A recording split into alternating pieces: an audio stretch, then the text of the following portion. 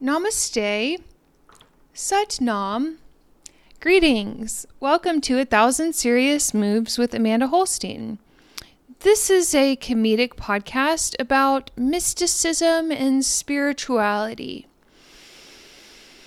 I am your host, Amanda Holstein. Did I already say that? Hello, welcome. Today is Monday, March 1st. Today is my second day to be without marijuana. So, on the last episode, I was musing and contemplating over whether or not I am an addict because I like to get high. I mentioned that I have been praying about it, which sounds like something that an addict wouldn't do. It doesn't seem like an addict would be already praying about whether or not they are an addict. And where I've landed so far in this contemplation over the past, 5 or 6 days, is that if there were to be a line that separates an addict from a non-addict, I would have just like a little toe on that line. Because I've heard in some meetings that we don't become an addict overnight. And I do have addictive tendencies.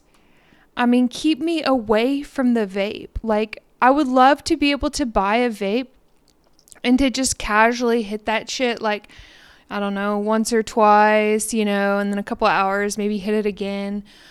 But when I have a vape, I just want to suck down all that juice, so to speak. And when I buy cigarettes, they don't make me feel good.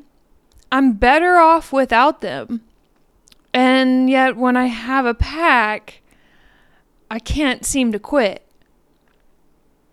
And I'm always craving Adderall. That fun high. Remember when things used to be fun before they weren't? One reason I had to stop taking Adderall was because I started getting a lot of pain in my upper back and in my knee. I would stay up all night and work on art, just trying to be good enough. Really, that's what Adderall was kind of about for me, was just trying to have that leg up over the competition. And I think also my relationship with psychedelics kind of became like that too. So the first time I took acid, do y'all want to hear a story about the first time that I took acid? Allegedly. So I was living in New York. I was probably 24. I had been in therapy about 3 years. And I had started going to therapy because my dad died the day after I left to go to school in New York. And so when I was at school, I had insurance. And so I got to start seeing a therapist. And turns out she studied under Timothy Leary at Harvard. I don't think she studied with him directly, but I think she had him as a professor, or he was in the department when she was there. And so she was familiar with psychedelics for therapeutic purposes, but she never, ever, ever, never condoned it, never encouraged me to do it, ever. It just, if I would talk about it, she'd be like, And so I had only started smoking pot maybe not even a year before that. And when I started smoking marijuana, it was really a huge relief for me because my dad had died and I was in school and I was on Adderall, Zoloft, and Xanax. And those pills really helped me get through those 2 years at school. And then I had a friend that gave me some weed, and I was like 23 or 24 the first time that I smoked weed. And it helped me so much that I was able to get off Xanax. And it helped me so much that I was able to start weaning off of the Zoloft. And I still took the Adderall because I liked it. And I used to have an eating disorder. So I liked that Adderall kept me thin without having to count calories or binge and purge. And so I was about 23 on Adderall, smoking weed, and managed to get my hands on some acid. I had another friend who studied psychology at Columbia, and he and I would talk about, using psychedelics for therapeutic purposes. And so I managed to get my hands on some acid, and was like, I had read Cosmic Trigger by Robert Anton Wilson, and was very interested in mind-altering recovery. And so I decided to take this acid. It was during the summer, and I was able to leave work around noon. It was like a Wednesday. And I lived up in Inwood, which is like 200th and Dykeman, at the very top of Manhattan, right before the Bronx. I love that neighborhood. I lived on Seaman Avenue. And so just about half a mile from my apartment, there was like a little beach. They had like a little dock, and they had literally a little sand beach that you could go to. So I was like, oh, perfect. I'm going to take this acid and I'm going to go to this little beach and like hang out. And so I did. I took my dog Toops to this little beach, and there were a bunch of Dominican guys there, and I was so oblivious. This is really before my eyes were opened. And so I was like hanging out there. I don't even know how long, but the acid started to kick in, and they were playing some reggaeton or something like that. And they were all older guys, kind of. There's a range of age. Oh shit. I'm realizing that I'm about to blow up their spot. So, though nowadays they're probably all gone, and probably the NYPD is already aware of this situation. So anyway, they're playing reggaeton. They're all like hanging out. I don't even think like, why are all these Dominican guys hanging out on this beach on like a Wednesday at noon? I'm just like, this is New York. People do whatever the fuck they want, meaning drugs. So I was like there, and then this guy he wants to dance. So I'm like, all right, sure, I'll dance with you.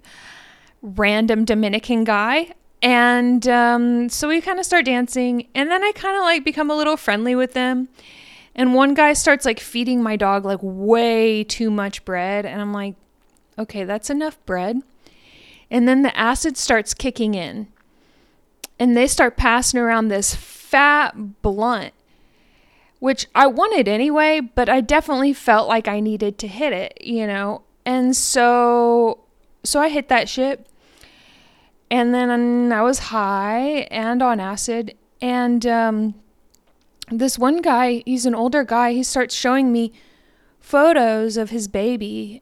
And then I see the baby as like a snowflake. And I kind of start to get teary-eyed about that, this precious little snowflake baby. And then here I am on acid, and I kind of start to cry. And one of the guys there, I look up, and he's like not having it.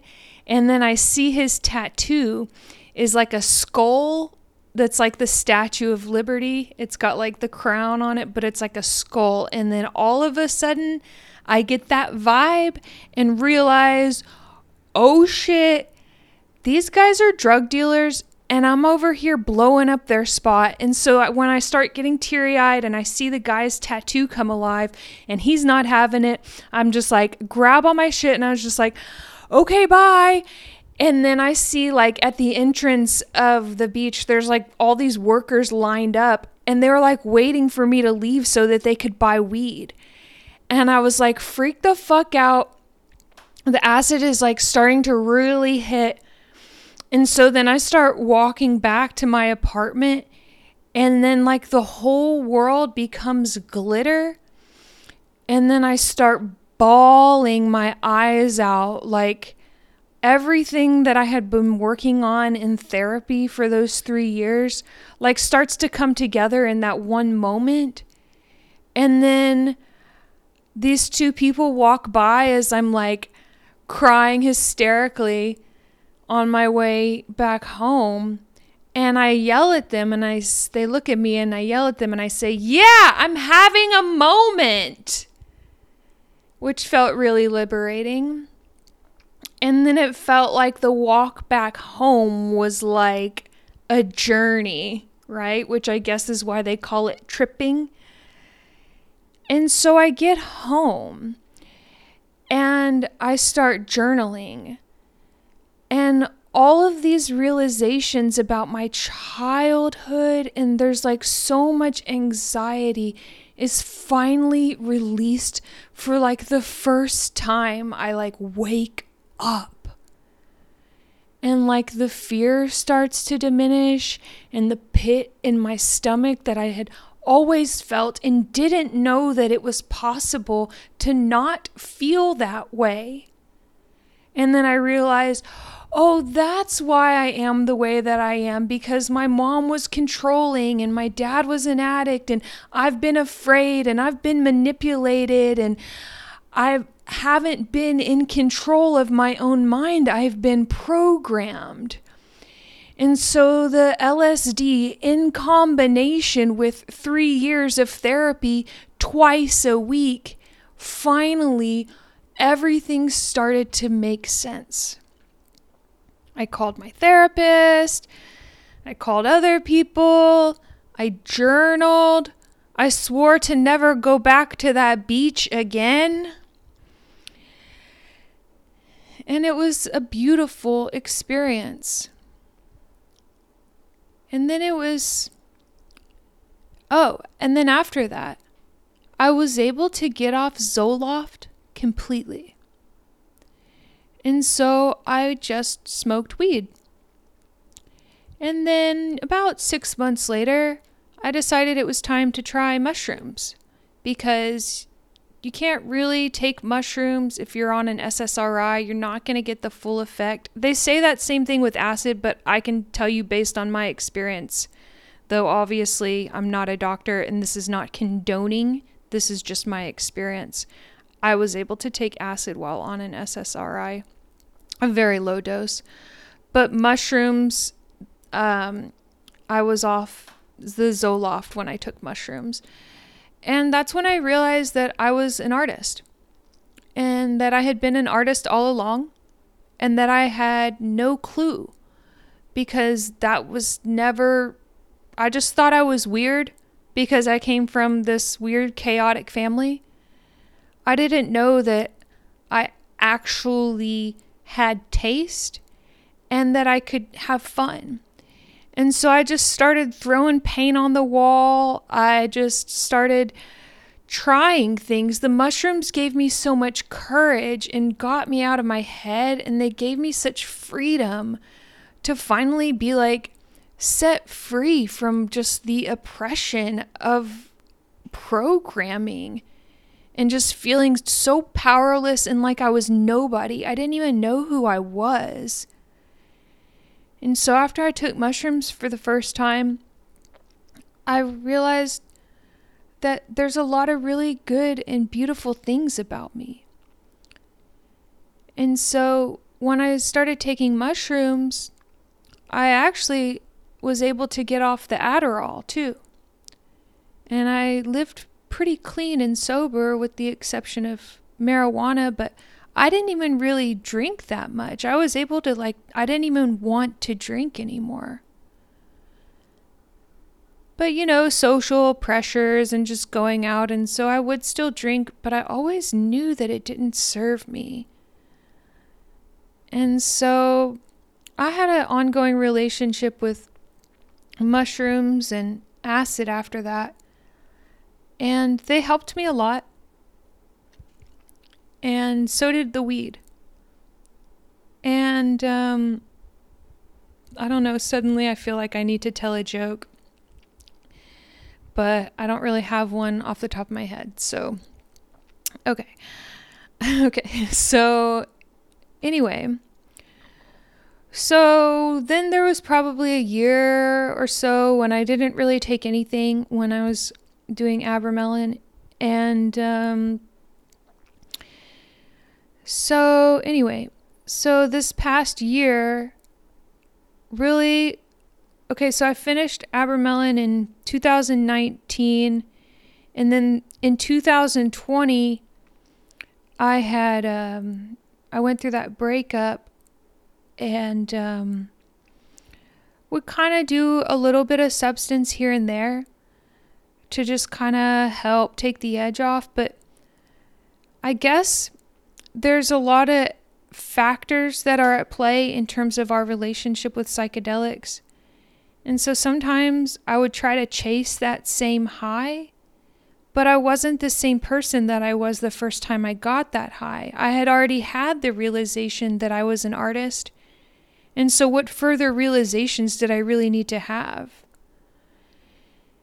And so this year I took mushrooms once in January and had apocalyptic visions about all this shit that's going on.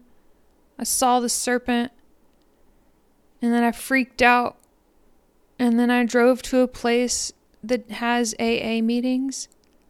And something about that place told me that that was the safe place for me to go when I was tripping. It's like, I don't want to go to the cops, and I don't want to go to a church. So where's a safe place for me to go? AA. They were closed, but I managed to come across a man, a black man, with gold teeth and bloodshot eyes that were so caring and compassionate, and he told me a safe place that I could go. Because I told him that I thought that I had started the apocalypse, and in a way he kind of knew what I was talking about, which was that I needed help. And so I drove and found this place with a bunch of recovering meth addicts. And there is something really strange about being there on mushrooms around all these meth addicts. And then, long story short, I made it through the trip, but it didn't scare me away enough. I just thought it was because of the planetary alignments of that particular day. And so about 2 or 3 weeks ago, I decided to trip again because I thought that taking mushrooms would help me finish the book that I'm writing. I thought that taking mushrooms would take away all the fear and make me perfect finally. And so I took mushrooms again about 3 weeks ago and had the same apocalyptic visions. I saw the serpent and I began to hiss. And then I was reminded of a lyric by Chance the Rapper that he says, I get my word from the sermon. I do not talk to the serpent. But in that moment, I wasn't in control. I was afraid. And so I unplugged all electronics. I threw my router into the neighbor's yard. I threw my computer into the neighbor's yard. I took my phone and I buried it in mud. I had never had a trip that was quite so bad as that first and then that second one. And it really fucked me up. And so it was like a week and then 2 weeks where I felt like I needed to do some like spiritual purification, some fasting or prayer or a ritual bath, cutting out social media. I felt like I needed to atone. And a Christian might say, well, Christ has already atoned for our sins. But I do think that sometimes we need to do the work. And so it's not all done for us. Taking mushrooms doesn't perfect me. And even just saying Christ has atoned for me doesn't take away the trauma. And then I remembered that there's a program that I have already. 12 steps and 12 traditions. And that enlightenment doesn't just come from a trip. And there's no way that I'll ever be perfect in this life, whatever that means, because I'm human and I'm perfectly flawed. And I gotta put some boots on the ground. I gotta do the work myself. I gotta wake up and surrender. I gotta pray. I gotta journal. I gotta call a friend. I gotta call a therapist. I gotta call a sponsor. I gotta read the Bible. I gotta do yoga. I gotta go for a walk. I gotta drink a smoothie. I gotta drink water. I gotta meditate. I gotta breathe and hold my dog. I need to put lotion on my body and brush my hair. I need to floss my teeth and put on makeup. I need to put on clean clothes and clean my house. These are all spiritual acts that I cannot bypass by a mushroom trip or a DMT trip. So I feel a little bit of power running through me today. My second day without substance, without anything, unless you count coffee and cream and a little bit of chocolate. I don't know if I'm an addict, but I know that the answers aren't gonna come from outside me or something that I ingest, that there's a daily moment to moment work that I have to do. If I want to find peace and serenity, if I want to be a useful member of society, what's the point of taking mushrooms just to make myself feel better? Am I working in service? Or am I living out of self-will? And it's okay that mushrooms and LSD and DMT and marijuana and Adderall have all helped me in their appropriate times. But what worked yesterday might not work today. And so I need a whole toolbox. I need a tool belt. I need a whole goddamn shed full of tools where I live and work. This is my calling. To live in service and to surrender my will. It's no longer about shortcuts or trying to be better or comparing myself to others when they tell of all the fun that they're having. It's none of my fucking business how much fun other people are pretending to have. I will no longer compare my insides to somebody else's outsides.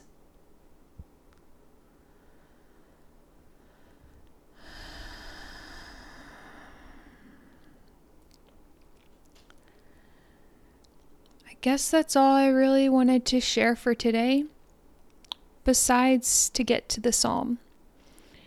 And before I do, if you enjoy this podcast, leave a review on iTunes, a positive review. I'm currently taking a break from social media, so please share this podcast with your friends via text or social media, Facebook, Instagram, 1,000 serious moves.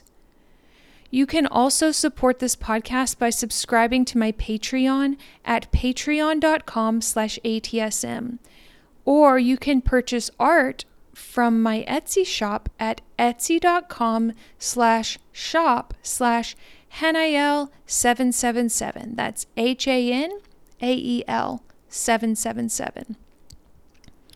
So thank you, ding dong. And now we are at Psalm 140. According to the fourth appendix of the 6th and 7th books of Moses, also known as the Sefer Shemush Telem, Psalm 140, praying this psalm is said to be a powerful means to remove growing hatred between a man and a wife. So if the hatred is starting to grow and you can feel those resentments already starting to fuck up your life, then pray Psalm 140. Thank you. Enjoy. Deliver me, O Lord, from evil men.